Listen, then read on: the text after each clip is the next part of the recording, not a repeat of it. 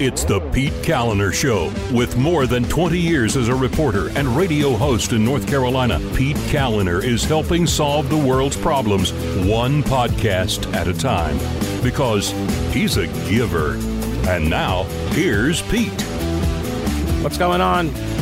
Hey, welcome to the show. Thanks so much for listening. I appreciate it. Thank you very much for subscribing. That's the best way you can help out with the program. And you can also become a patron. Yes, patrons like Jonathan, Meredith, Dennis, Terrence and Teresa, Rebecca and Taylor, Yuri, Larry, David, Patty, Trudy. Thank you very much for becoming patrons to support the show and you know, keep me doing this. And you can subscribe. Just go to thepetecalendershow.com. It's free. And then you get the podcast delivered right to your phone or tablet every single day. You don't have to worry about, you know, waiting to see the Facebook post or the tweet or something. You don't have to worry about that. It'll just come right to your phone. Easy.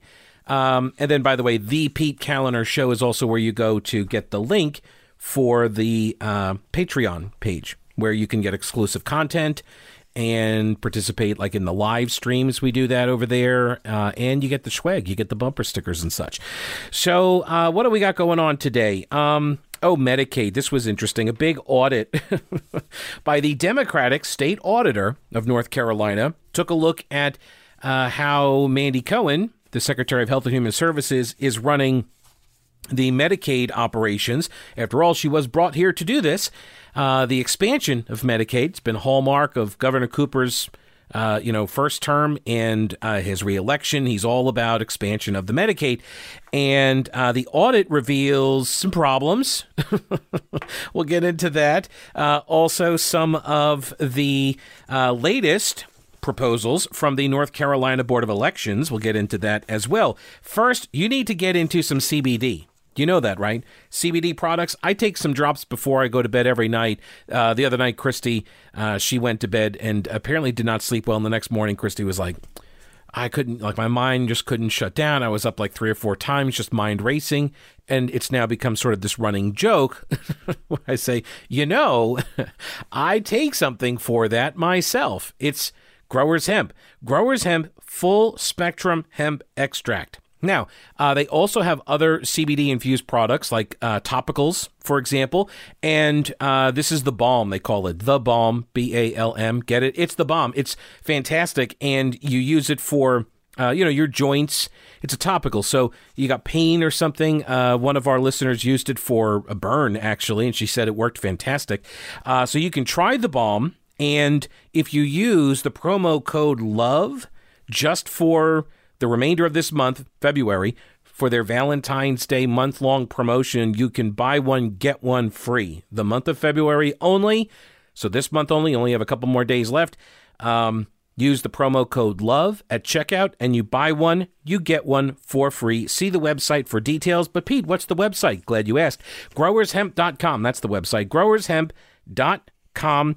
These are North Carolina farmers, and so you're going to get great quality, because they control the whole process, from the planting, the seed, all the way to the shelf, and they get you great quality and lower pricing. And you're helping to save North Carolina family farms. So go to growershemp.com, promo code LOVE, buy one, get one for free. And as with all CBD products, here's the official disclaimer that government requires me to give you. These statements have not been evaluated by the Food and Drug Administration, and the efficacy of these products has not been confirmed by FDA-approved research. These products are not intended to diagnose, treat, cure, or prevent any disease. Nothing I have said is meant as a substitute for or alternative to information from your healthcare provider. Please consult your healthcare professional about potential interactions or other possible complications before using any product. I think at one point, maybe in the future here, I'm going to be able to get through that entire thing without taking a breath. It's pretty long. It's like 5 sentences. Anyway, go to growershemp.com, promo code LOVE, from North Carolina farmers to your home. Growers Hemp is about the hemp and not the hype. So we have an audit of the Medicaid program, not the entire program, a portion of it. And here's the headline out of the North State Journal. Audit of Medicaid reveals millions in overpayments, failure to properly verify providers. So the audit was published by the Office of the North Carolina State Auditor, Beth Wood. came out earlier this month. It sampled only a small portion of the roughly 90,000 Medicaid providers in the state. Okay, 90,000 providers that accept Medicaid.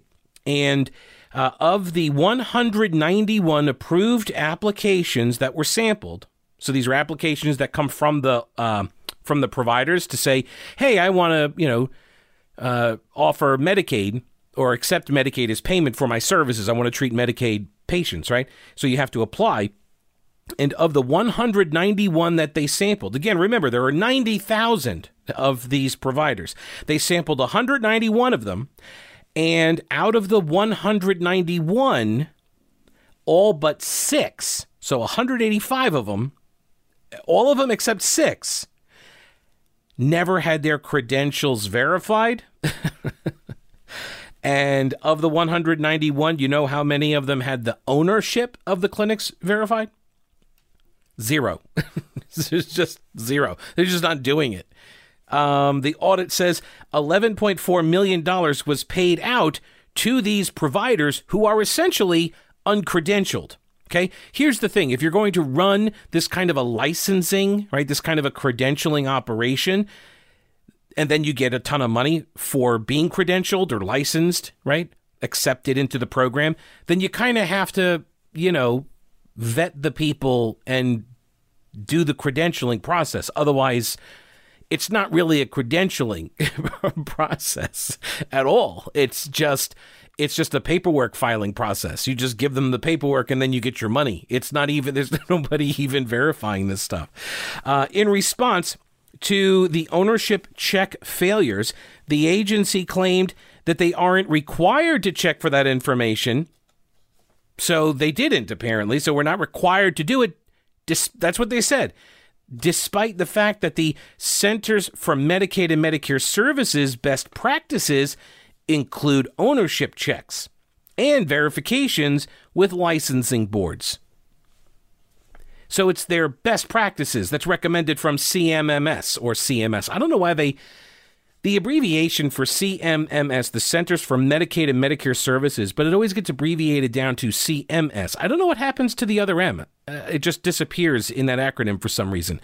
But their best practices is to do this kind of check, to make sure that you're not just, handing out free money to people who claim to be treating folks. Also, it's a way that you can guard against people who, have been in trouble, that have lost privileges or something, that have been accused of wrongdoing, that are still practicing, and now they're getting taxpayer money and they're jeopardizing patients' lives, like that sort of thing, The response from the Department of Health and Human Services, Secretary Mandy Cohen, she agreed that these checks are best practices and will look for ways to improve procedures and policies. Now, this is particularly interesting to me, at least, because Mandy Cohen came from CMS. She came from the Centers for Medicaid and Medicare Services. She was brought here by Governor Cooper in order to expand Medicaid. She was supposed to be in charge of overseeing the expansion of Medicaid. So later on in the article, this is interesting. Just 3 days after taking office in 2017, Governor Cooper said that he would use his executive authority to expand Medicaid under Obamacare. This despite a law that was passed in 2013 when the previous Democratic governor tried to do the same thing, Bev Perdue. She tried to do the same thing, right? Remember? Because Obamacare had passed, and then there were lawsuits, and the Supreme Court said basically states don't have to agree to this program. They can opt out. They don't have to be forced into expanding Medicaid. And so North Carolina had just been, in 2010, the legislature had just flipped to Republican control. And the Republicans were like, we're not interested in expanding Medicaid. And Governor Bev Perdue was like, well, I am interested in doing that. And so she tried to do it herself by fiat. And the legislature passed a law saying you can't do that. And I believe it got litigated and the General Assembly won. And Cooper then gets into office and he says, I'm going to do this, which is weird because he was Attorney General. Like you would think he would remember the problem with this. Anyway, he moved forward with the idea. Republicans then petitioned the courts to stop him, and they win because that was the law. And Cohen, Mandy Cohen, at the time was the senior advisor to the administrator of CMS under the Obama administration. She was then picked by Cooper to be secretary of DHHS right around the same time that the court fight was occurring. So you would think all of these folks would be up to speed on some of this stuff. But anyway, a key finding was that the North Carolina Department of Health and Human Services failure in identifying and removing providers with terminated, suspended, or limited professional licenses. The audit looked at 66 Medicaid providers that got disciplined by their licensing board. So this is a separate thing now. Now they're looking at 66 providers that had been disciplined. Of the 66, 26 had a suspended or terminated license. Those 26 were then examined further. Okay, so they're just whittling down to see this group of 26 and wanted to see, okay, well, of the 26, how many of them got booted from the Medicaid program? Because if you've been disciplined and you've had your license suspended or terminated, you shouldn't be practicing, right? That's how this licensing program is supposed to work. So they took a look at the 26. And of the 26, do you know how many were not removed? So they did remove some. So that's that's good, right? They did remove a number of the 26. Do you know how many of the 26 they removed? 8. They removed 8. 18 were still practicing. Now, after the auditor found this, then 14 of those 18 were kicked. Okay, so they got removed after the audit came out. Whew, thank goodness. As they should have been, right? As they should have been. But the department was not apparently paying any attention to this. Now, there is more. This is not just a fiscal impact. Don't get me wrong. Millions of dollars went to these providers, okay? But the failure to remove these people puts the patients at risk. Because a lot of the suspensions and terminations, according to the North State Journal, involve criminal activity. At least 5 examples were actually given in the audit, which included one provider whose patient died after oral surgery. And then a limitation was placed on a provider's license providing the treatment of female patients because the provider had a previous license limitation that required that a chaperone be present. Why? Because of multiple past sexual and professional misconduct allegations. So think about that. You go to a provider and they have to have a chaperone because they have a past of multiple sexual and professional misconduct allegations. That puts patients at risk.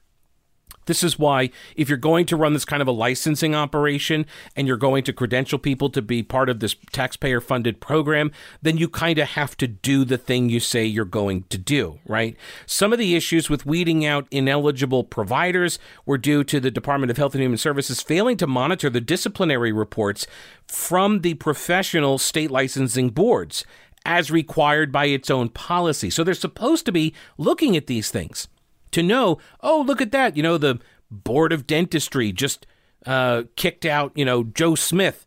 They just disciplined him, took his license. Like, you're supposed to be monitoring this so this way you can stop any kind of payments to him. That's the whole point. But apparently, the email system that got set up in 2015 to receive the reports from the boards has not received any emails. They haven't gotten any emails. And nobody from the Health and Human Services Department fixed it. Think about that. This has been going on 6 years. 6 years. And at some point, do you realize I'm not getting any emails? Are you supposed to be looking out for these things? Whose job was it? Or maybe it was just like, well, I didn't know what I didn't know. Is that the case? Well, according to the audit, quote, instead of investigating the lack of emails, the individual at the division responsible for receiving them reported to the management that there just were no disciplinary actions from the state licensing boards, and did this every single month since 2015. And then the managers just accepted that. You're telling me nobody in the state of North Carolina has been disciplined in 6 years Every month you're supposedly looking into this, you're monitoring all this, and every month not a single person has been disciplined at all in any of the medical professions. That sound weird to you? Like, I'm not one that demands people be fired, but like this person, whoever was in charge of this, they obviously need to be reassigned, right? They obviously are not doing their job. Unlike Rowena Patton, who will do the job of getting your house sold, that's what she does. She and her entire team, the All-Star Powerhouse team, they get homes sold fast and for more money. This is what they do, and they are very good at it. She outsells 99% of the real estate agents in the entire state of North Carolina, so put her to work for you, right? Get the house sold fast and for more money, and this means you're not stuck paying the double mortgage. Nobody wants that. If you're looking to buy, she has homes in all price points. If you are like Christy and me, we could not find a house that we liked in our price point that did not require a whole bunch of work. And so we found, with Rowena's help, we found a neighborhood that was being built. And we're doing what's called a build to suit. So we get to make some, we get to pick like some finishes and that sort of thing. Pick a floor plan and whatnot. And it's fun because you get some control, but it's not like overwhelming, like you're building a whole house from scratch. But Rowena does have advice on that too. Go to her website, mountainhomehunt.com. She's got information there and like sort of a cost breakdown that was very helpful for us when we were considering whether to build. So, because you don't know what you don't know when you're going into that process, and Rowena can help you. Give her a call, 333-4483, mountainhomehunt.com. Call her today and then start packing. So finally, from this article at the North State Journal, this is by A.P. Dillon. She says, or she has a quote in here from Senator Joyce Kravich, I think. I know I probably pronounced it correctly the first time. Anyway, Senator Joyce, she is the co-chair of the Senate Healthcare Committee. She says Medicaid's a very large government-run program. It's not realistic to expect that there's never going to be any problems. But the oversight failures identified by the auditor seem so basic and so problematic that it raises serious questions about DHHS's ability to administer the program. Even worse, the very people responsible for these failures advocate for adding 500,000 more people to its rolls. Senator Kravich's concerns are underscored by failures found in a previous audit in 2019. I'm old enough to remember 2019. Oh, those were the olden days. Yeah, you could just walk around, go into restaurants, crowded places. It was crazy. Anyway, this 2019 audit by Beth Wood, her office found the department made improper payments of $100 million in Medicaid claims. It also found improper documentation and ineligibility issues, resulting in another $71 million net overpayment to Medicaid providers. This is why when Governor Cooper keeps calling for an expansion to Medicaid as a solution for like everything, whatever the problem happens to be, Medicaid expansion will fix it. This is why people like me don't automatically sign on. And I'm not going to be bullied with this BS line about, oh, don't you care about people's health? Right? When you are running a massive program like Medicaid and you've got the kinds of basic problems occurring and the kind of gross overpayment that is occurring, the answer is not to expand the program. The answer is to fix it first. You fix it before you expand it. Because here's the thing, and this is the thing that always, and I've talked about this in the past, it really is quite amazing how the people who are all in on the concept of government solving all of our problems, or most of them, right? Statists, people who value a bigger, more intrusive, expansive, and powerful government. Those folks, they should be the ones who are most outraged at a program that is wasting a bunch of money. Because, again, giving you the benefit of the doubt, and I'm ascribing an altruistic motive to them here, that they want these government programs to be large because they want to help as many people as possible. Well, if that's the case, then all of the waste and fraud and abuse, right, all of the money that's being wasted here in this Medicaid program in North Carolina is money that could have helped a ton of people.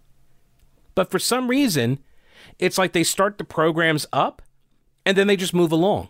And then it's like, well, okay, I understand there's going to be some fraud. I understand there's going to be some waste and abuse. I get that. But they're constantly looking to expand the program rather than to be, sticklers for competent management of these programs. You would think that the statists, you would think that big government, Democrats, liberals, progressives, you would think these people would be the ones who are watching these budgets like a hawk. And they're usually not. In this case, they're not. I mean, because the executive branch that runs DHHS, that runs the Medicaid program, they've obviously not been watching this. So it does make me wonder about the motivation. It does make me wonder if I'm ascribing an altruistic motivation that might not actually be appropriate. Let's see what else. Carolina Journal report by David Bass. Governor Roy Cooper's office created a new position, filling it with a longtime staffer from the Z. Smith Reynolds Foundation, one of the top philanthropic funders of left-wing causes in North Carolina.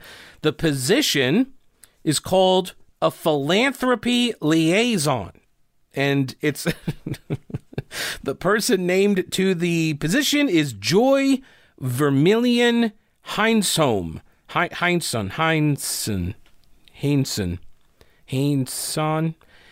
Joy Vermillion. Anyway, she currently serves as the assistant director for the Reynolds Foundation and has been with that philanthropy in some capacity since 1998.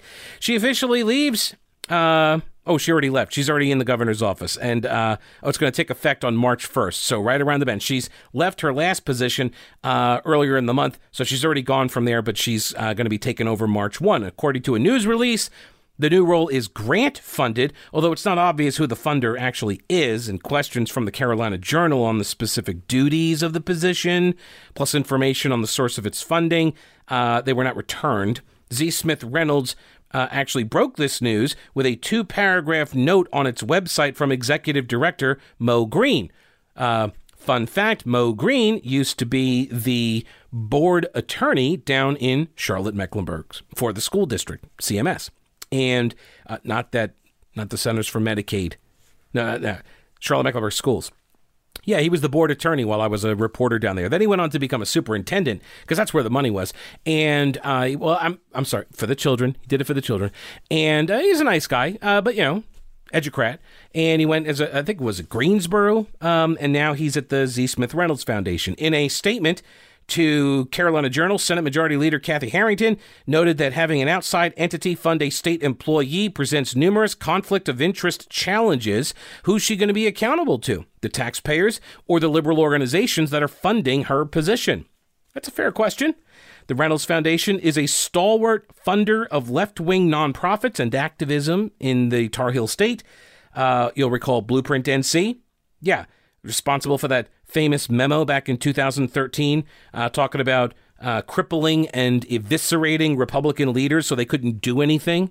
Remember, legislate, cogitate, agitate, litigate, eviscerate, right? The Reynolds Foundation gave $2 million to Blueprint NC. Her hiring comes 6 months after the Reynolds Foundation pledged to give $50,000 to another task force created by Roy Cooper that studied racial equity in the criminal justice system. So that was their money that did this. The hiring also appears to be another step in recent moves by the Cooper administration to tap talent from left-wing philanthropies for official government posts. Recall that he appointed Damon Circosta to the State Board of Elections. Circosta, who was subsequently made chair of the Board of Elections, is the executive director of the A.J. Fletcher Foundation. That's another top supporter of left-wing activism in North Carolina. Also, longtime Capital Broadcasting Company CEO Jim Goodman. He chairs the A.J. Fletcher Foundation's Board of Directors, and his wife, Barbara Goodman, serves as the foundation's president. So this, by the way, was it Civitas? They have a website called Mapping the Left, and they make all these connections so you can see them. All right, this is not some wild conspiracy theory. These folks all are in the same sort of cocktail circuit. They're all in the same crowd. They share an ideology.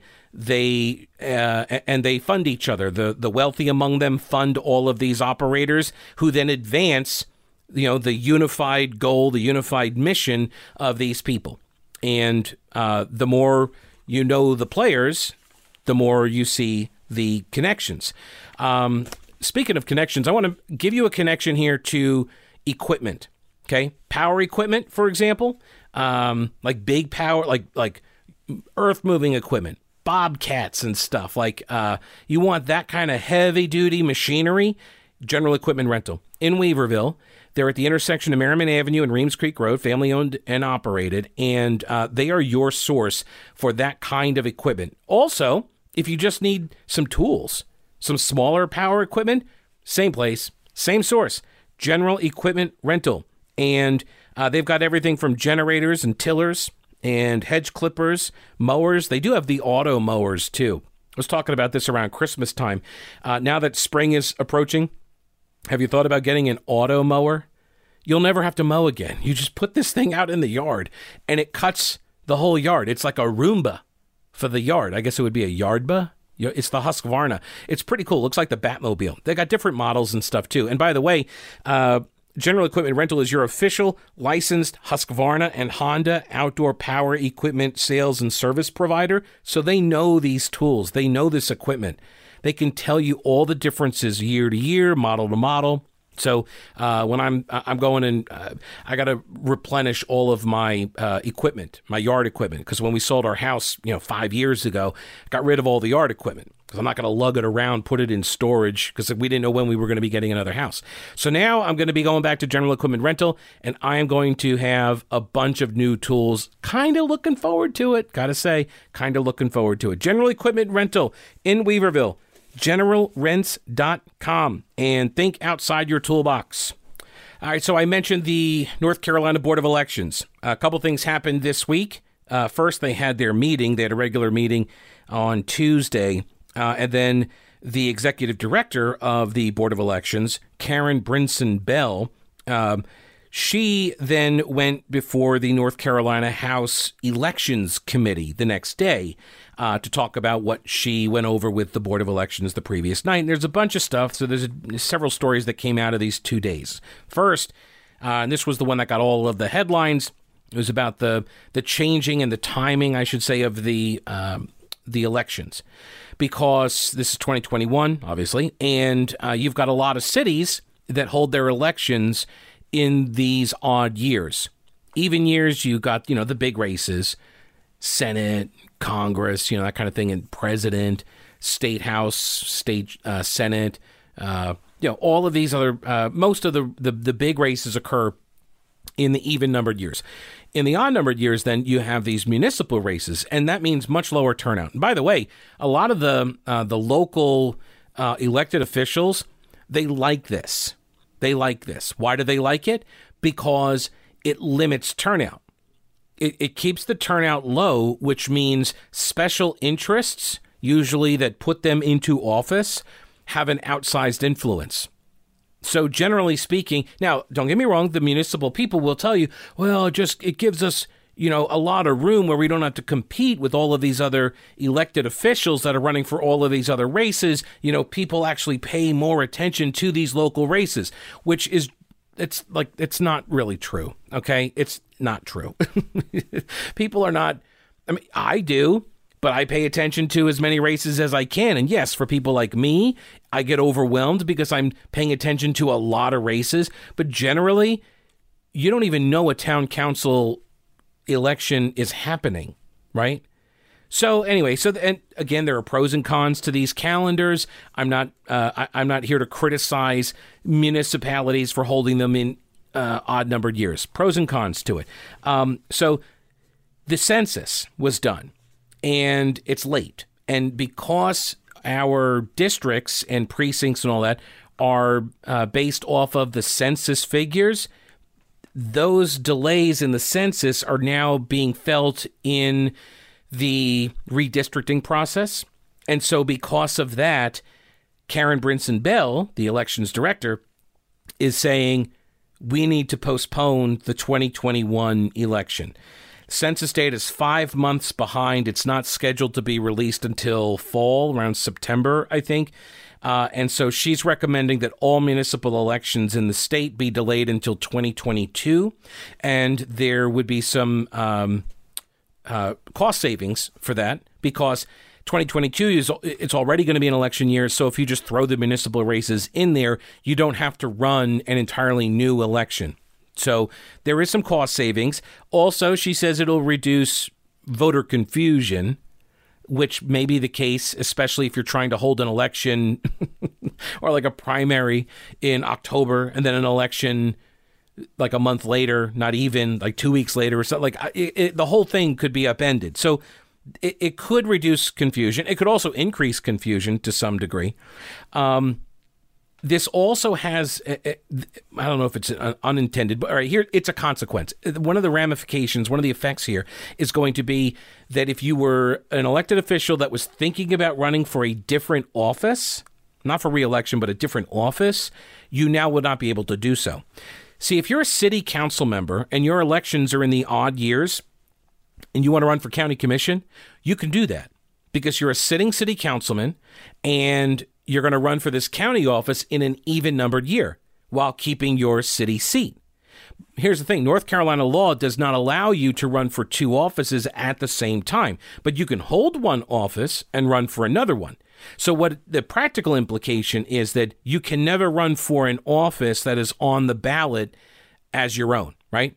You can't run for re-election. So, for example, if I'm a member of Congress and I have a 2-year term, and then the Senate seat, like Richard Burr's seat, that he's been holding, he's not running for re-election, so that seat is coming open in 2022. So if I'm a member of Congress, I have to not run for re-election to my seat. I would not be able to file for both my seat and the Senate seat. I got to pick one.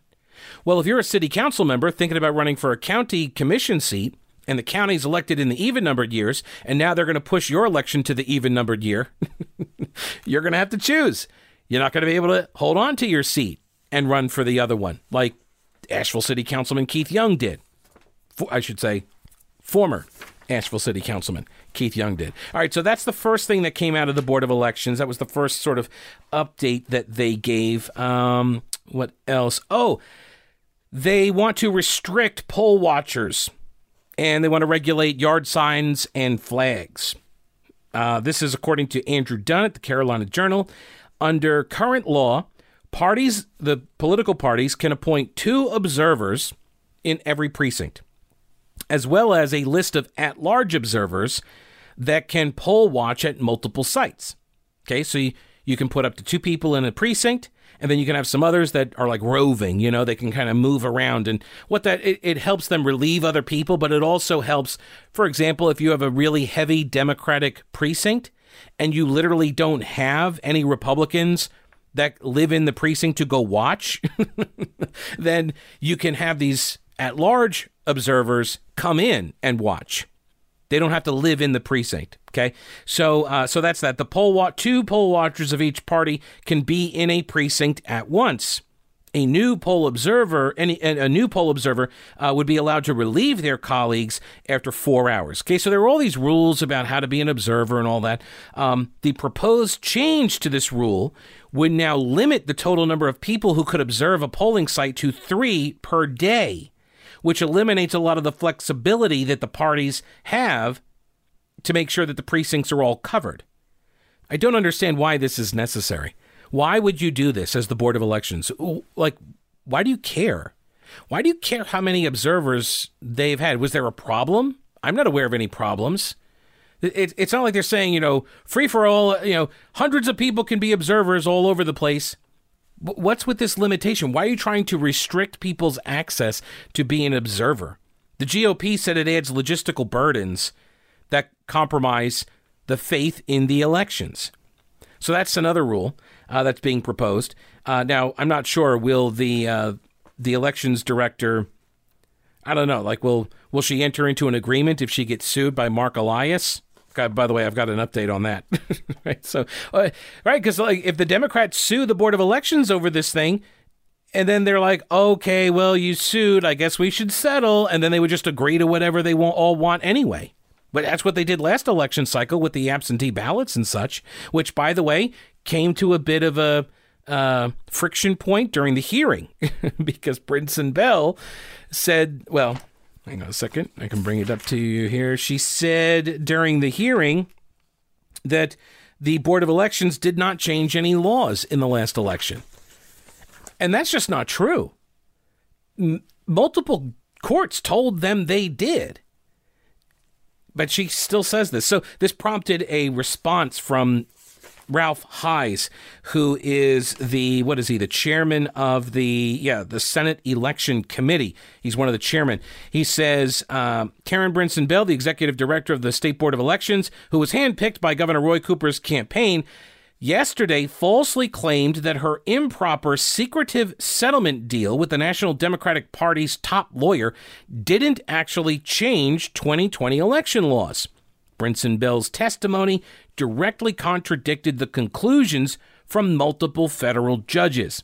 In September 2020, the Board of Elections, which is controlled by the Democratic Party, because remember, Cooper sued and fought to ensure that the Democrats controlled the Board of Elections rather than making it a bipartisan Board of Elections. That's what Governor Cooper demanded, and won. So this Board of Elections secretly negotiated with the National Democratic Party's top lawyer, Mark Elias, to settle a lawsuit that sought to change voting laws during the election as we were voting. Okay, early voting had begun, absentee voting had begun. The North Carolina General Assembly was also a defendant in this case, and they were never included in any of the settlement negotiations. They were kept away. They did not even know this was happening. And then all of a sudden there's this announcement that a settlement has been made and it's going to the judge for approval. Think about that. You're a defendant in a lawsuit and you are a co-defendant. There's somebody else also getting sued. And they cut a deal with their friends who are the plaintiffs. And you have to abide by this deal? You weren't even included in the deal. Just take away from this scenario, just strip away any of the legality of it, because I'm not a lawyer, and so I'm not going to argue like this precedent and in this case and the whatever. I'm not going to argue any of that. Just from an ethical standpoint, how is that okay? How do you defend that from an ethical standpoint? I don't know, because I don't believe it to be ethical at all. Anyway, in the words of a federal judge, Ralph Hayes says the settlement deal struck between Democrats on the Board of Elections and the National Democratic Party's top lawyer eliminated the legal requirement for a witness to sign an absentee ballot. The settlement deal also increased from 3 days up to 9 days the time period after Election Day within which absentee ballots may be received and counted. Right? These were the terms of the settlement that they agreed to, and that changed the law. That changed the law. Karen Brinson Bell, the director of the Board of Elections, along with the Attorney General Josh Stein, changed election laws after voting began. And they did it via secret negotiations and a settlement with their allies, including a Democrat judge. 3 days, he says, Senator Hayes says, 3 days is different from 9 days, right? One signature is materially different than 0 signatures. There's no room for interpretation here. Now, Will Duran at the News and Observer, he tweeted out as this hearing was going on, he sent a tweet saying that Brinson Bell says that they didn't that they changed the rules or something. And our friend Andy Jackson at the John Locke Foundation, he says not rules, law. They changed the law. And Duran said, well, that's apparently the nature of the debate. Like, wait a minute. You're arguing, so their position on this is that we just changed rules. We didn't change the law. The law is the rules. The law is the rules. I don't understand. What is the point of splitting that hair anyway? Again, it's unethical to have done this outside the presence and knowledge of one of the parties involved in the lawsuit. What else did they cover? Oh, hang on a second. Let me cover this. Old Grouch's military surplus, they got you covered. If you are looking for outdoor gear for the springtime, for your hiking trips, for your camping, for your fishing trips or whatever, get on over to Old Grouch's military surplus in downtown Clyde. It's located on Main Street. Has been for more than 3 decades, and they've got real U.S. military surplus. Tim is getting new stuff in all the time, so this isn't some place where you just go once and you're like, oh, okay, well, I've seen it. No, because there's constantly new stuff coming through, and he posts this on his Facebook and his MeWe accounts as well, so you can see what he gets in. He had some body armor that came in recently. He also had some MREs that were actually, apparently the standard is 12 meals per kit, and this had 14. So essentially it was a week's worth of food, 2 meals a day, with enough calories, for 1 week's worth of food for one person. Perfect for emergencies or, again, for, camping and hiking, that sort of thing. So whatever your need is, if it's just for an outdoor adventure or you're planning for the Armageddon, whatever it is, go to Old Grouch's military surplus in downtown Clyde. Shops open Monday through Saturday across the street from the anti-aircraft gun and online at oldgrouch.com. And, of course, as always, tell him that you heard it here. So another rule that the Board of Elections is proposing, it would define billboards as anything larger than 3 by 5. 3 feet by 5 feet. All right, so think about that. 3 feet by 5 feet. Does that sound like... Yeah, that sounds like the Trump signs.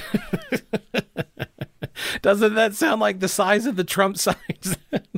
I mean, the big ones, not the small, obviously like the yard sign ones are just, they'll be fine. But the bigger ones that I've seen, the ones that got vandalized, for example, in Asheville, I think those were bigger than 3 by 5, but maybe not. Maybe those were 3 by 5. But anything bigger than 3 by 5, then they want that to be called a billboard. Oh, 3 by 5 is the standard size of a flag. So the Trump flags as well, 3 by 5. Now, if you go, 4 by 6, that is illegal, apparently, under this proposed rule change. Not a law. It's a rule change, you see. They're different to the Board of Elections. Now, don't get me wrong. This would still be punishable under the law. This rule would. See, because that's what rules do. They punish you under the law. Anyway, billboards are subject to a strict disclosure requirement. That's what they're looking for here, meaning they have to include a statement of a certain size saying who paid for the product. People who display a billboard without the disclosure can be found guilty of a misdemeanor. So if your sign is 4 by 6 or 3.5 by 5.5, and you don't put a paid for by whatever, then you are guilty of a misdemeanor for violating the rule, you see, the Board of Elections rule. The rule change could open up people who fly a campaign flag or display a barn sign, for example, something similar to these charges. GOP is not happy with this. A lot of people hand make their signs or flags, and then they fly them at their homes, they put them up in their yard, and they may not even know about this disclosure requirement. And finally, the Board of Elections is asking lawmakers to fund a move into a national voter database. I'm actually okay with this. I think I took a look into it. This is an organization called the ERIC, or ERIC, the Electronic Registration Information Center. And it compiles and reports it compiles and reports all of these, the voter rolls. So essentially, it's a database that allows states to share the voter registration information. And you can check who's registered in multiple places. And how many states are now involved in this? I want to say it's like 30. Yeah, 30 different states and D.C. are all in on it. Member states then submit voter registration information. States are then given reports on voters who have moved, who have died, who have registered in another state. So on its face, I'm okay with this. Of course, if, again, the General Assembly doesn't do what she asks on this, I guess maybe she could just have Mark Elias sue again, and then they can enact it that way. Because, well, it's not an end run around the legislature per se. It's just avoiding them to get what you want. See, it's totally different. What else do we have here? Oh, this is from also from AP Dillon. This is at her personal blog, Lady Liberty 1885 is the blog, Lady Liberty 1885.com. The reintroduction this week of children to full-time instruction at school has been met with reports of abuse, emotional, mental, physical abuse in the Wake County public school system. I'll give you details on that in a minute. First, if your bed is abusive to you because it's so uncomfortable, like you lay in this thing. I mean, well, honestly, you did abuse it, right?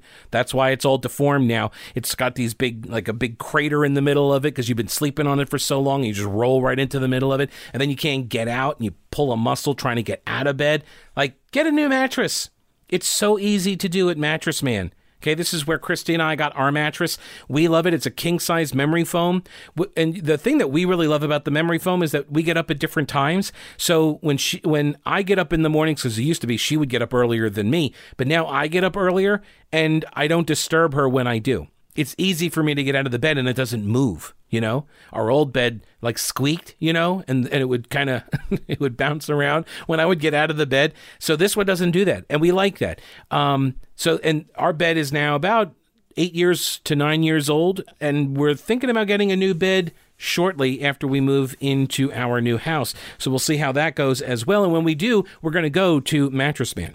And they've got a great deal going on right now. The 000 financing deal, 0 money down, 0 interest for 24 months, and 0 payments for 90 days. And before the end of the month, take advantage of the President's Day sale. You can score a free box spring with the purchase of a Biltmore mattress, or pick up a free adjustable base with the purchase of select mattresses so you can raise your head or your feet. It's got 0 gravity settings and a wireless remote. Go into any of their 4 locations in Asheville, Arden, Hendersonville, or go to their website, mattressmanstores.com, and check out the inventory. Let their sleep consultants help you pick the right mattress for you. Okay? 5-star local delivery service, and they ship nationwide. They have a 120-day comfort guarantee, and they support this program. So if you want to support this program, support the businesses that do so as well. Experience the difference at Mattress Man, buy local, and sleep better. So at a couple different schools in Wake County, abuse allegations have been lodged. Though the week was interrupted by inclement weather, the days that students did attend brought a flurry of complaints of mistreatment of students across all grade levels in the district. Parents at Panther Creek High School reported that a teacher complained to students about having to return to the classroom and then blamed the students, calling them, quote, selfish plague rats. Plague rats, which I think I saw them open for leftover salmon at Davidson College campus back in 1990. Okay, anyway, at Middle Creek High School, a student reports that at least 3 teachers engaged in, quote, freezing out students. And some teachers were also using fans, I guess, to increase ventilation. Like, if this is not just petty, right? This is paranoia. This is paranoia.